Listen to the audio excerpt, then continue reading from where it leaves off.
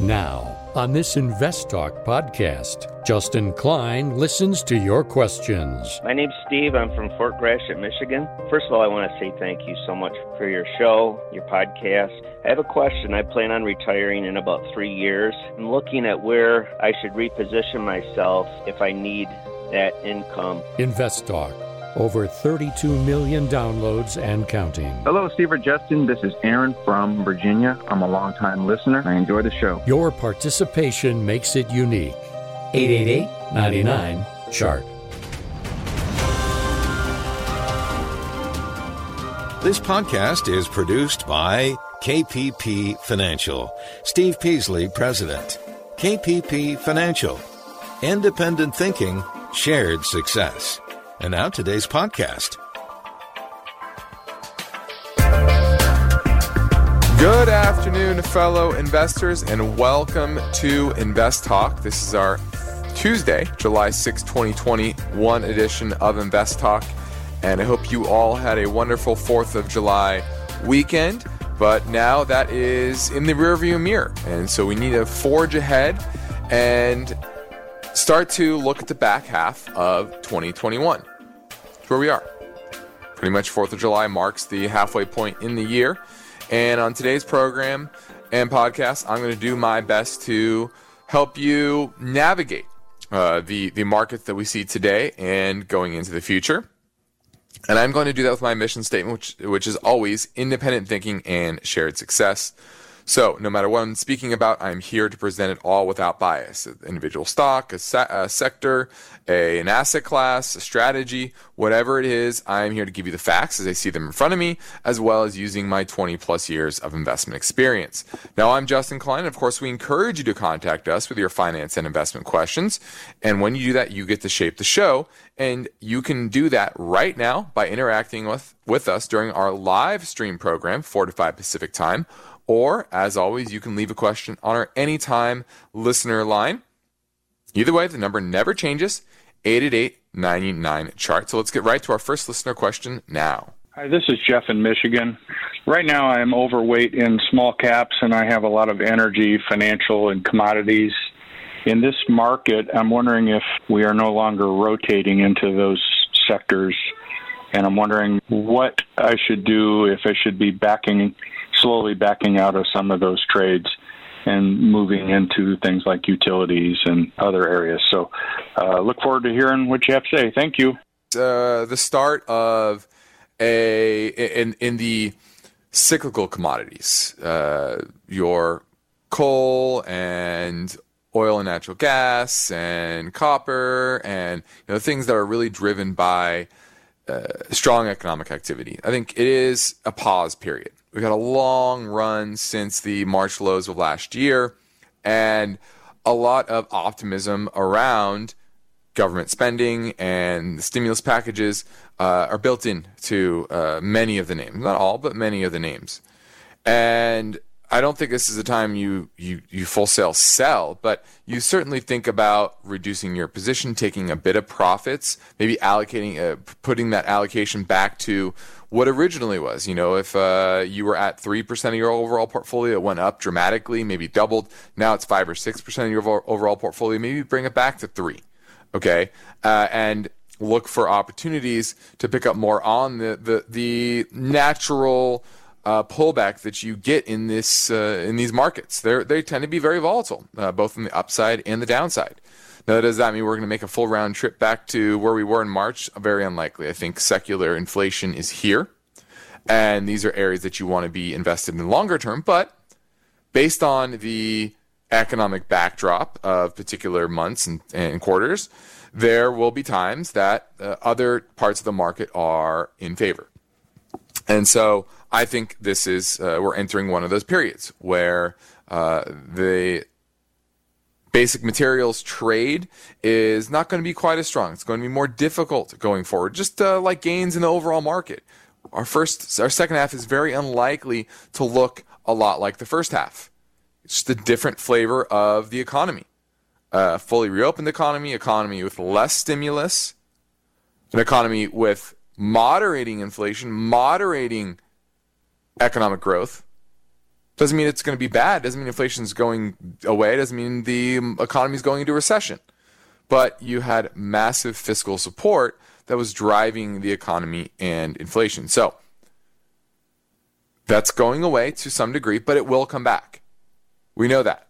Politicians are not in the ballgame of allowing a deflationary spiral like '08. If you learned anything over the last decade, you should see that that's the biggest thing they're scared of. And they will flex their power to avoid it. And that's what they will continue to do. So, in the end, should you take some profits? Probably. If there are names that might be a bit overvalued and you want to reduce those. But more it's looking at your broader asset allocation. And yes, their non-cyclical sectors are looking a bit more attractive. Now, my focus point today concerns this story. U.S. listed shares of Chinese companies drop on worry of more crackdowns out of the second largest economy in the world. Now, concerns about investing in Chinese stocks have grown in recent years, and now officials in China have launched a cybersecurity review of one company, which is fueling more risk fears. So we're going to dive into that topic a bit more, which I've kind of been speaking about this for a little while now, and the bigger risks of these Chinese names. And this is just one event, probably one event of many that are to come. So we're going to take a deeper dive. Next, I also want to talk about the portfolio allocation to crypto and how much crypto can really change your portfolio risk profile and what makes sense for each individual based on historical volatility as well as the potential for the space. So that's what we're going to dive into as well. But let's take a look at the markets today. You had the S&P was down for most of the day and had a rally in the afternoon. It closed down only 8.8 points, so 0.2%, very modest down day there. But if you look at the NYSE, that was down 132 points, down almost 1% on the day. So certainly a negative day for the overall markets. And you had the NASDAQ up, and that was certainly the strongest part of the market on the back of interest rates having another solid dip, down 6.1 basis points on the day on the 10-year, down to 1.37. That's the lowest level on the 10-year since late February. And I think this is maybe the last bit of the bearishness in the bond market that maybe is needing to be shaken out. I do think yields will be moving higher in the back half of the year, not dramatically, but a bit, especially as the Treasury general account is being wound down and new treasuries are needing to be minted, and that's what's going to happen in a big, big way in the back half of the year. Now you're listening to Invest Talk. I'm Justin Klein, and with all the changes we see happening, it is important to remember that during periods of market uncertainty, the task of building your financial freedom must always continue. You have to keep your eye on the prize, and that's what we are to help you do, to help you create your goal of financial freedom and achieve it. And that requires the right information and effective strategies. So we should talk about whatever is on your mind. Your participation is a vital part of today's show. So give me a call, 888-99-CHART.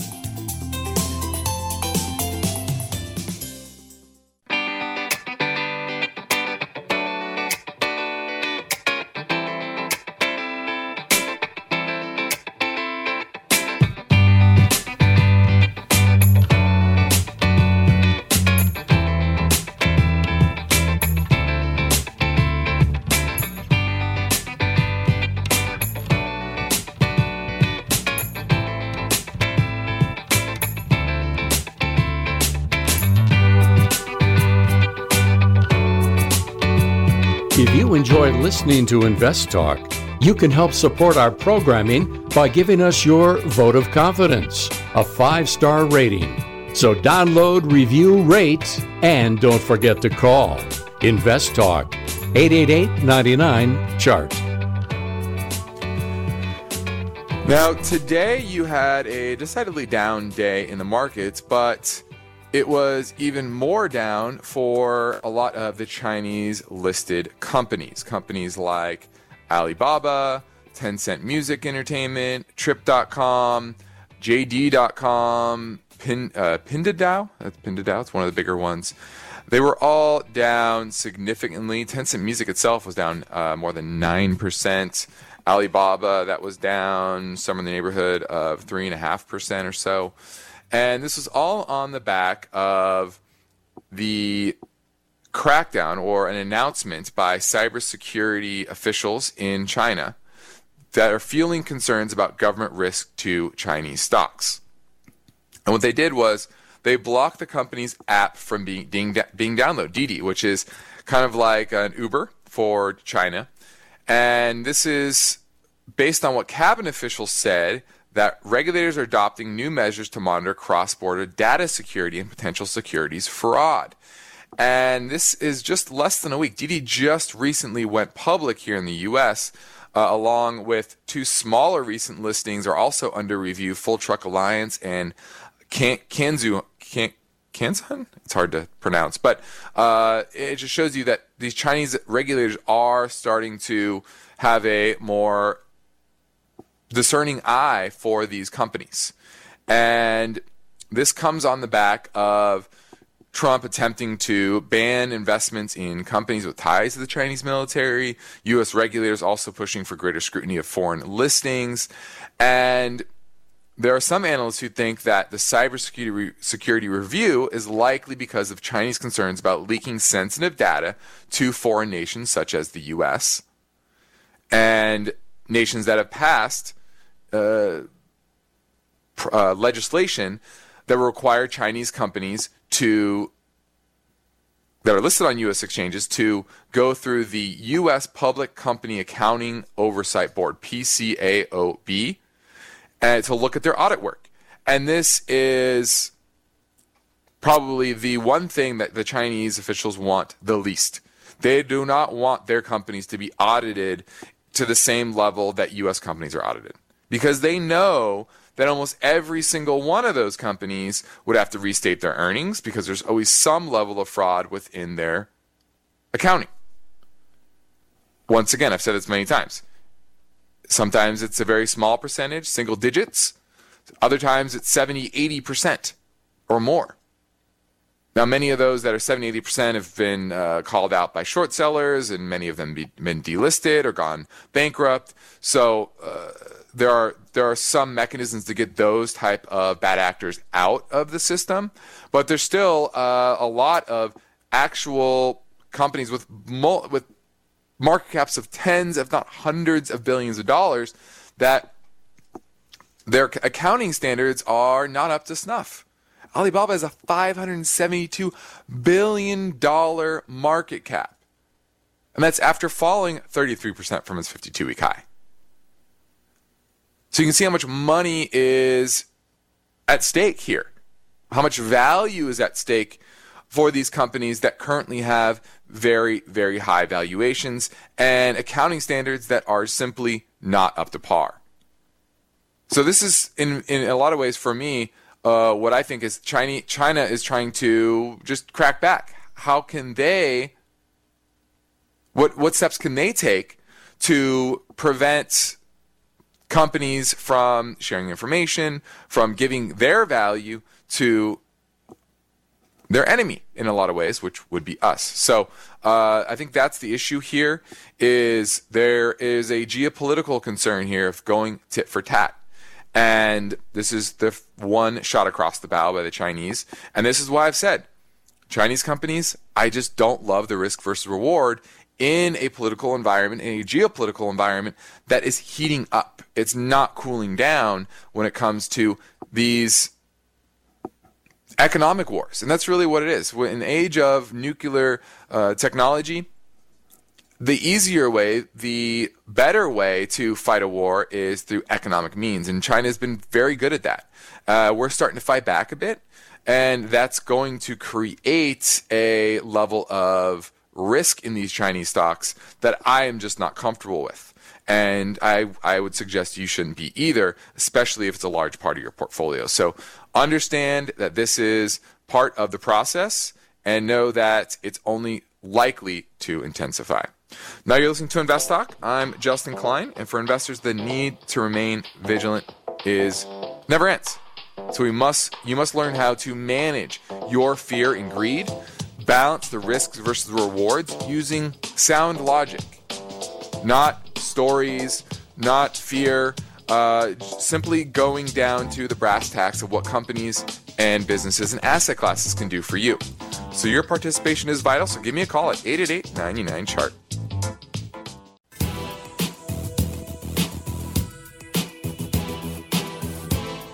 Invest Talk is always made better when our listeners contribute their questions. So tell your friends and family members they can interact in real time with Steve Peasley and Justin Klein during the Invest Talk live stream program between 4 and 5 p.m. Pacific Time. Or they can leave their questions anytime, 24/7, in the Invest Talk voice bank. 888-99-CHART. Hello, Steve or Justin. This is Aaron from Virginia. I'm a longtime listener, and I enjoy the show. I was seeing if I can get your thoughts on a Morgan Stanley article written in 2019 about the upcoming she economy, and if there are certain female niche spaces that you guys think will take advantage of the influx of single female consumers. Long story short, based on Census Bureau historical data and Morgan Stanley forecasts, 45% of prime working-age women ages 25 to 44 will be single by the year 2030, the largest share in history, up 41% since 2018. Also, according to the Center for American Progress, women are principal shoppers for 72% of their households and contribute an estimated $7 trillion to the U.S. GDP yearly. I know 2030 is a ways out, but one thing you and Steve always say is the market thinks forward. So I was just seeing if this is something that I should be looking at in certain spaces that can potentially blow up if this data is true. Thanks for taking my call, and I hope to hear your insights on the show. Continue doing what you do. All right, great question. I like that you're reading different reports and gathering data.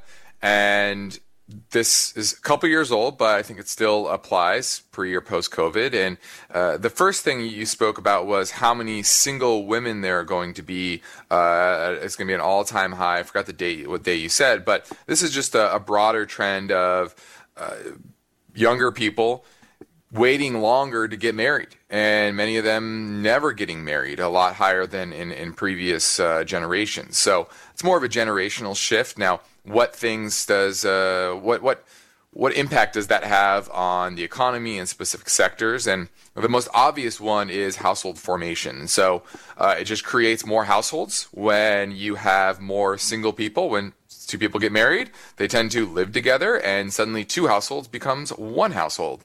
And so you have more demand for dwellings and smaller dwellings, and there's some impact to that. The amount of people in a particular home is likely to continue to drop, whereas in previous generations, you oftentimes had multiple generations, 2-3 generations in one particular home. So those are factors that's going to impact the demand for housing more broadly. Now, when it comes to female decision-making, female spending, they've always been the primary decision makers for most spending for a household. And so I don't think that's really going to change. It's more about the single women having more 100% control over their own household as opposed to only part control of a single household. So I think that's the bigger trend, is what type of demand for furnishings. For example, you have two homes, that's going to mean more furnishing when you have less homes being consolidated. So those are the trends that you want to look for, but you're kind of in that now. You've seen that recently with such high demand for homes and furnishing and remodeling, things like that. I think that's the biggest trend you can take away from that report. But I have to take a deeper dive into it to glean any more. But that's my initial takeaway. But I like that you're looking at that type of report. Let's go to Charles in Moreno Valley, and let's talk about the economy. Hello, Justin. I have a question about the SPIC. Okay.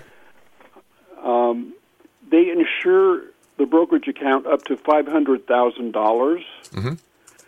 And if the account is over that, should I open a an account with a different brokerage then?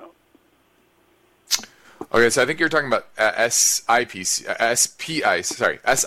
which is the SIPC insurance. SIPC, yes. There we go. Yep. Well, that depends on your broker, because every broker that we've ever used has insurance above that. For example, TD Ameritrade, who is our broker, they provide each client $149.5 million worth of protection for securities and $2 million of protection for cash through supplemental coverage provided by London insurers. So there's a lot of level of insurance above and beyond that $500,000 that you're getting just from SIPC. So I would actually look at the broker and figure out what type of supplemental they have. And I would hope they do. So if they do, then I wouldn't worry about it. If they don't, I probably wouldn't be with that broker. I'd probably just have my money somewhere else. Does that make sense? Yes. I'm with Fidelity, and they say their secondary coverage comes from Lloyd's of London. Mm-hmm. Very common, yep. How safe is that? Lloyd's is one of the oldest companies, insurance companies in the world. So I don't think you have to really worry there. They're one of the largest. So and they write this type of insurance all the time, well collateralized, and they've been around since 1871. So I don't think you have to worry about Lloyd's of London. Very good. Thank you, Justin. Thanks for the call. Now, on the next Invest Talk, the story behind this headline. One economist is warning that signs for the global economy indicate the central banks will be in an impossible position. Why? He says debt ratios are much higher than the 1970s, and a mix of loose economic policies and negative supply shocks threaten to fuel inflation rather than deflation. And that story tomorrow, but for now, I'm Justin Klein, and I'm ready to take your questions live at 888-99-CHART.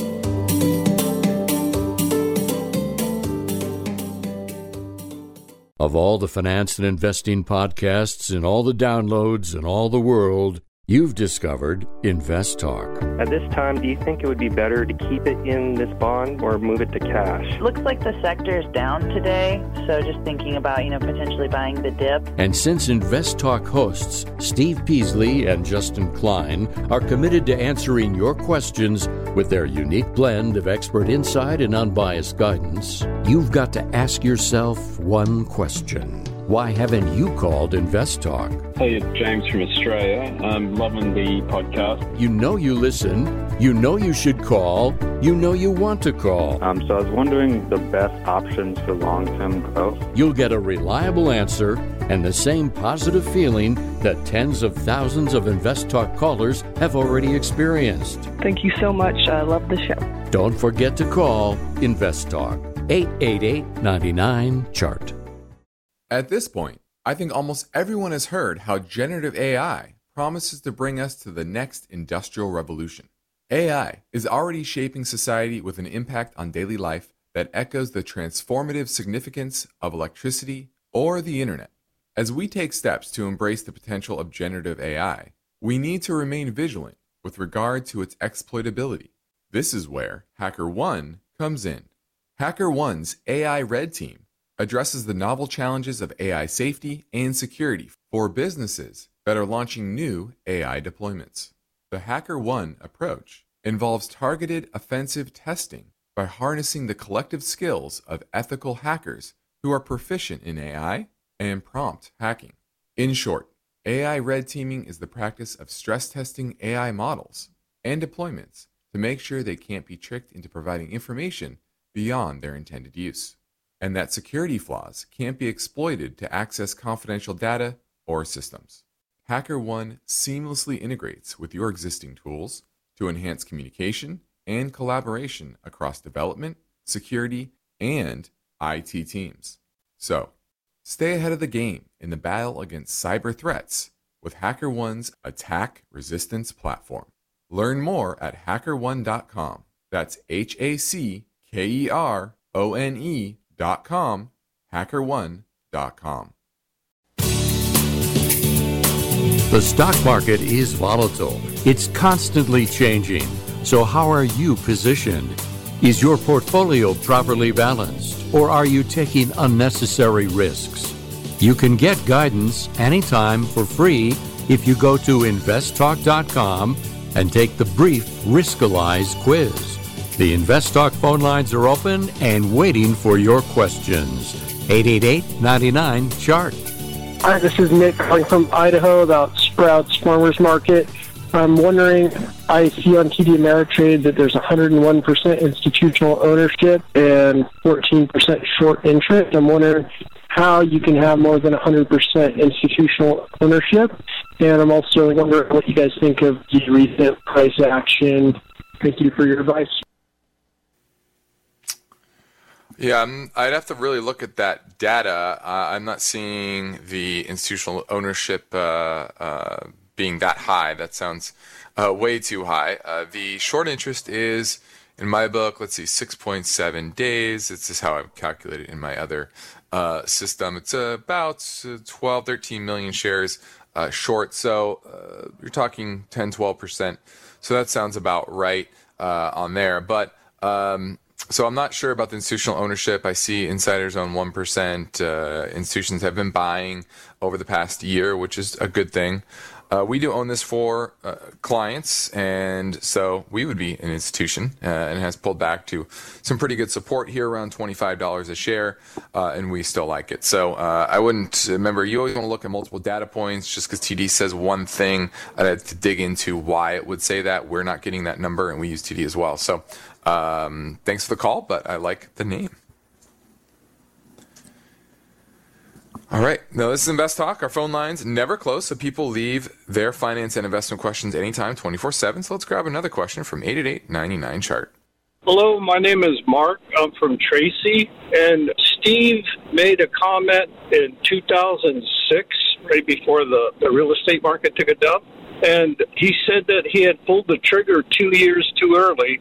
I'm just wondering what his thoughts are today about the real estate market and whether or not it's going to be collapsing anytime soon. Thank you. You guys do good work. I appreciate it. Thank you. Bye. Well, obviously Steve isn't here, but I can kind of give you my sense along with Steve's. We have similar beliefs on where the housing market is today, and there are a few main differences between the 05, 06 frothy market and today's somewhat frothy market. Now, first are lending practices. Lending practices are much, much better and have been since the financial crisis. And this is one thing I think people don't understand. Everyone's always looking for the previous crisis, and they think that's going to be the catalyst for the next crisis, whatever that is. They go, the housing market's going to fall apart again. Well, when markets typically fall apart, it's because somebody, especially high up, they're taking their eye off the ball and they're missing a particular risk.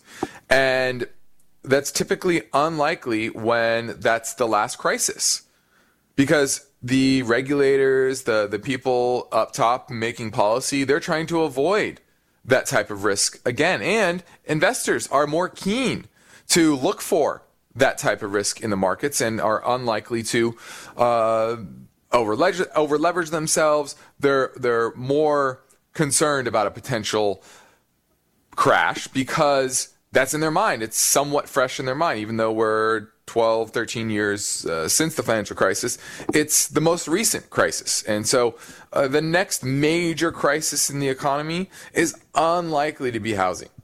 Now, does that mean housing isn't a bit expensive today? Well, it depends on which markets you're talking about and where you think interest rates are going to go, where are incomes going to go, because those are the main drivers in the short to medium term, is where are interest rates and where are earnings, meaning incomes, coming from, because that's what pays for rents and mortgages, are incomes and the cost of capital, interest rates.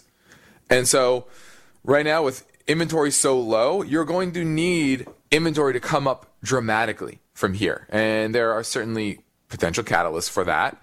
You have mortgage and rent moratoriums rolling off, and potential for more people to default on mortgages, to default on rent, for people to actually evict people in their rentals and sell their property, which in a lot of cases over the past year plus they've been unable to do. And so there are some catalysts to increase supply, but is it going to increase supply to a level where the market falls apart? I would say that's unlikely. Now, it could weaken, could flatten out, but a complete crash is unlikely. Not only that, but you have regulators and banks that they don't want to see that again. They will do things like not foreclose on homes, and governments will come in and help create demand so that housings don't crash with stimulus packages, et cetera, and policy. And that's likely to be the impact, or the impact of any major drawdown in housing prices. It's going to be met with policy changes. And so anyone who's sitting there waiting for a major housing crash is, I think in a lot of ways, waiting for Godot, unless you see mortgage rates absolutely skyrocket. But once again, powers that be, I don't think they're going to let that happen. So I hope that helps. Could you see gyrations of the market? Sure. But a major crash is very unlikely. This is Invest Talk. We have now achieved more than 33 million downloads on our free podcast, so we thank you. And now, let's make it a triple play. 3 questions in a row. This came in earlier on 888-99-CHART. Hello, gentlemen. Andrew here, calling from Utah. I just want to let you guys know that I love the show. My question today is actually about Apple. I know you guys like the company. I love the company, too. I own, right in that sweet spot, about 4% of my portfolio is Apple. Trading at about getting close to $140 a share. I have no intentions of selling it, but I know you guys keep saying that the whole tech sector might be a little overvalued, and it looks like Apple's also running up against some resistance right in this area. I just wanted to know what you would think about actually shorting it right now, doing a little short against the box in my portfolio. Love to hear your answer. Thanks, gentlemen. Great question. I love the term because a lot of people don't say that term anymore, and a lot of new investors probably don't even know what that term means. Short against the box is when you own, you're long a particular amount of shares, and you go short those same shares, maybe in partial or to completely cover your current holdings. And effectively, you have a long and a short. And so if the price goes down, you're no worse off. You're long it, you short it. It's like being neutral. And a lot of people do that if they're trying to hedge a position, but they don't want to take the gains. It's one way you can avoid capital gains. Go short the stock. I don't want exposure to this name over X amount of period, but I don't want to sell it and trigger capital gains. We can go short against the box and be long and short the same shares. So that's what short against the box means for everyone out there. Now, should you go short against the box on Apple? Well, you're right. It is bumping up into resistance. It is on the higher end of our valuation range. We aren't overweight. We're underweight our normal allocation to Apple, but we still like it longer term. We're looking for a price closer to $100 a share. That would be more attractive. But, I wouldn't be shorting it unless you really want to be, you really want to hedge over the next 6-9 months or something like that, and you think there's going to be a drawdown in the overall market. Remember, Apple is such a large percentage of the major indexes that you're going to need a major market fall for Apple to fall as well. So that's really the bigger bet there. Is the market going to pull back in a dramatic fashion in the back half of the year? Well, depends on your definition of dramatic. I think 10-12% is probably my base case, but that's typical for any given year. Now, if 2021 feels like it's moving fast, well, it is, at least in my mind. And we're underway in the second half of the year. We're in the third quarter, just the beginning, but in the market we are seeing volatility like you saw today. You have to be prepared for these circumstances. So I think it's worth taking a minute to make you aware of some of the benefits of working with myself and Steve Peasley at our company, KPP Financial, based in Irvine, California. And let me remind you that here on Invest Talk and at KPP, we operate with the same philosophy, independent thinking and shared success. And we have that shared success by practicing parallel investing, meaning you're investing just like Steve and I are. And I encourage you to take advantage of our free portfolio review assessment via telephone or GoToMeeting. You can send us a message through investtalk.com or call our KPP Financial offices in Irvine, California. We can talk for just a few minutes, see how we can help, see what your goals are, see what your portfolio looks like, and hopefully we can make a difference and help you. We would love to help you. Now, next up, another caller question in 1 minute. There is good news for loyal Invest Talk listeners, their friends, and families. Steve and Justin have recorded a special bonus podcast. Been listening for a while and have got some great advice. This free podcast is available for download anytime.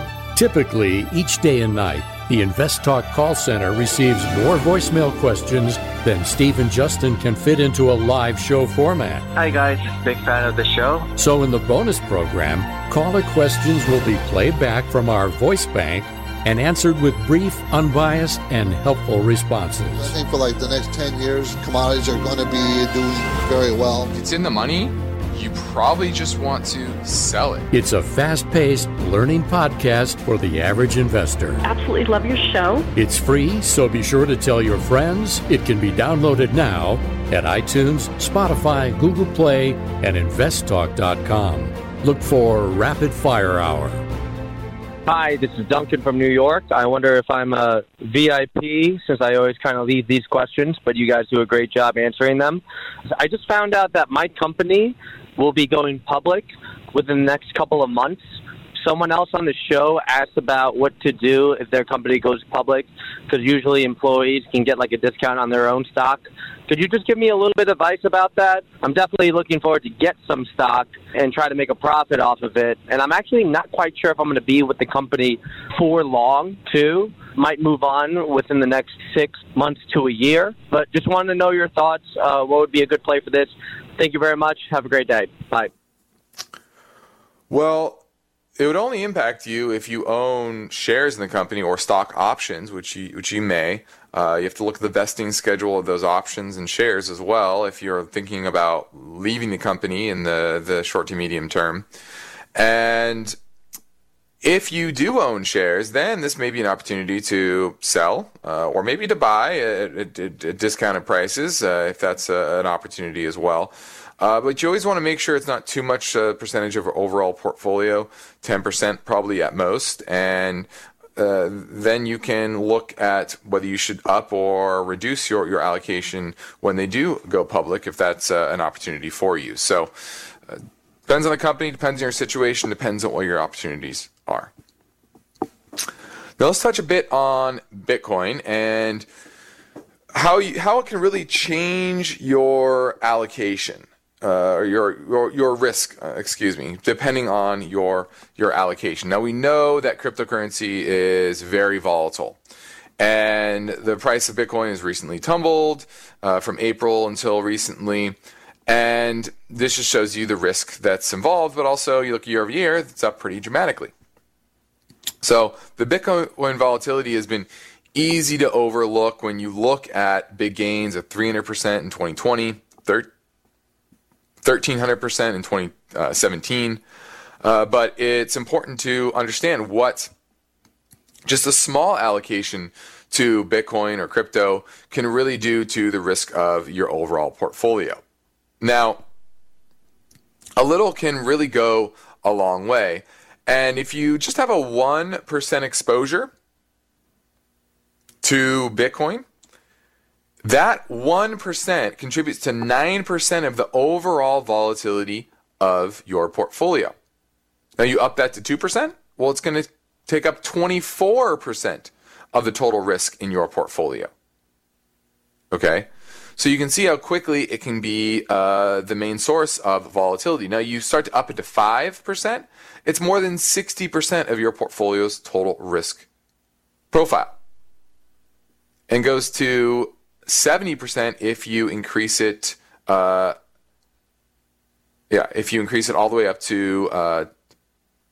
If you go to 25%, it's now 96% of your overall risk in your portfolio. So, and this is taking it from your standard 60-40 stock bond mix. So adding it to your portfolio just a little bit can go a long way in changing your risk profile. And that's what you really need to understand when you are investing in these kind of new areas with massive amounts of volatility. Now, if you take a balanced portfolio, 60-40, you throw 5% allocation into Bitcoin, Through May of 2021, it delivered 15% annualized over the past 5 years. Whereas if it's just a normal 60-40 portfolio, that's 7.3%. So you can see how much that allocation could bring to performance bring to your overall portfolio. But you can have very large drawdowns, ranging from negative 41%, the Bitcoin index fell over the last 11 years, and to 93% over certain periods as well. So that's assuming you can hold through those drawdowns. And that's really the main issue here is, can you handle the volatility? A lot of people look at the upside potential and they think, I'm making 100%, I can handle the drawdowns. But that's easier said than done. Most people, it's like Mike Tyson says, everyone has a plan until they get punched in the face. And when things are asset classes are plummeting that you own, it can feel like a punch in the face. And a lot of people have trouble with that. For example, if you just had 5% of that mixed portfolio, through June 25th, the standard 60-40 bond portfolio had a 1.9% gain from mid-April until January 25th, whereas the one with a bit of Bitcoin, 5%, was down over 1%. So that can struggle.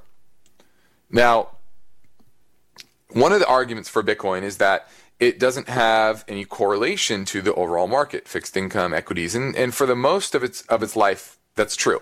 But more recently, Bitcoin's 1-year rolling correlation to the broader equity market is between 0.25 and 0.35%. That's still pretty low, but it may fall back to zero again, but it's notable that it's rising. It's having more correlation with the overall equity markets, and that makes it less of a great diversifier. But remember, past performance is not a guarantee of future results. 8899 chart, give me a call.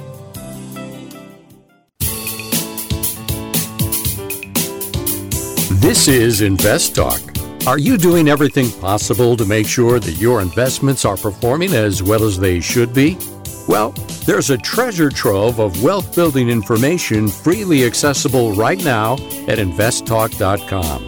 You'll find investment strategies and unbiased guidance. The phone lines are open. Justin's here, and he's ready for your questions. Call 888-99-CHART. Hello. My name's Steve. I'm from Fort Gratiot, Michigan. First of all, I want to say thank you so much for your show, your podcast. My boys listen to it. I turned them on to it, and hopefully they can learn from my mistakes and your wisdom. I have a question. I plan on retiring in about 3 years, and financially I'm pretty good. I have no pension, but I have enough money saved. And I have 27% in stocks, 54% in bonds, 10% in gold, and 9% in cash. And I'm looking at where I should reposition myself if I need that income when I retire, which I will need some. So if you could let me know, I would really appreciate it, and I'll listen for your reply. Thank you very much. God bless you. Bye-bye. Okay, well, the first thing is you have pretty low equity exposure, 27%. That's pretty low. Even though you are approaching retirement, I still would up that a bit, probably on the value side of the market with dividend payers. So I would try to first up your income production through dividend equity positions. Now, that would probably come mostly from cash, and the bond side, I'd have to really look at what type of bonds you're talking about. Are they corporate bonds? Are they treasuries? Are they munis? What type of income is that producing as well, and how can we reposition that to increase the level of income from the fixed income side of the market? And then the gold. You have some gold. Sounds like I think it was 10% or so. Is that just owning straight gold, or would it make more sense to old gold miners that are producing income, producing dividends? So those are ways that you can up your income production while keeping a similar asset allocation. I don't have a terrible problem with that, but the devil's really in the details. You did talk about high level, but if you want to take a deeper dive into actual positions, actual income production, how we can produce more income from those assets, I would send a message over to us through investtalk.com, click on the portfolio review section, or just send a message directly through to the Contact Steve or Contact Justin button, and that will go directly to us, and we can kind of start analyzing your overall portfolio. On the portfolio review button, if you go to the Invest Talk drop-down, there's a template, a spreadsheet template. You could list all of your positions and the current asset values, and that will help us understand your portfolio more broadly and what type of income it is producing. And that's probably the best way for me to help you. You gave me a good start, but I would need a little bit more to give you more precise help. Now let's keep things moving so you can get the most out of this podcast. And we go back to the Invest Talk voice bank for a question that came in earlier from a listener in Atlanta on 888-99-CHART. Hi, this is Vitaly calling from Atlanta. I was looking at Campbell Soup's ticker symbol CPB. I was wondering what you thought of it. It's a good entry point. It's currently hovering just under $46. It's been around this area for about a month or so, so I was wondering if I can add to my position and just your general thoughts on Campbell Soups. Thanks so much. Bye-bye. All right, this is Campbell Soups, and right now we're at 45.54 on the day, down 12 cents. It did have a pretty decent drop in early June. I would imagine that's on the earnings report. Revenue's down 11% year over year, and earnings down 31%. And this is the exact opposite of a base effect, because Campbell's had huge tailwinds in April of last year, in the second quarter, shall we say, on the government shutdowns. People are stocking up on canned goods. That when revenue was up 15%, earnings were up 57% during that time. So you're starting to see the reverse effect now. And earnings this year are expected to go down to $2.91 from $2.97 last year, and down to $2.90 next year. And they were making $2.30 before the pandemic, 2019. So the odds are pretty good that they're actually going to trend back towards that $2.30. And analysts right now are at $2.90. I would not be owning this name. From a technical perspective, it's weak, below all the major moving averages. It has those near-term headwinds, and so it just doesn't get me excited. It's not cheap enough. Our value is right around here, and so if you're kind of at value and the technicals are weak, and you have these headwinds of tough base effects from last year's shutdown, it's just not a great time to be getting into Campbell's. So I would be patient on it.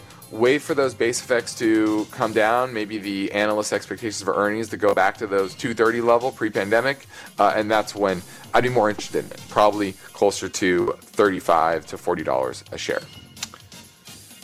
I'm Justin Klein. This completes another Invest Talk program. Steve Pease and I thank you for listening. We encourage you to tell your friends and family about our free podcast downloads, which they can find, as always, at iTunes, Spotify, or Google Play. Be sure to rate and review. And if they want to browse by topic, they can head over to investtalk.com and search for things like real estate, cryptocurrency, 401k, etc.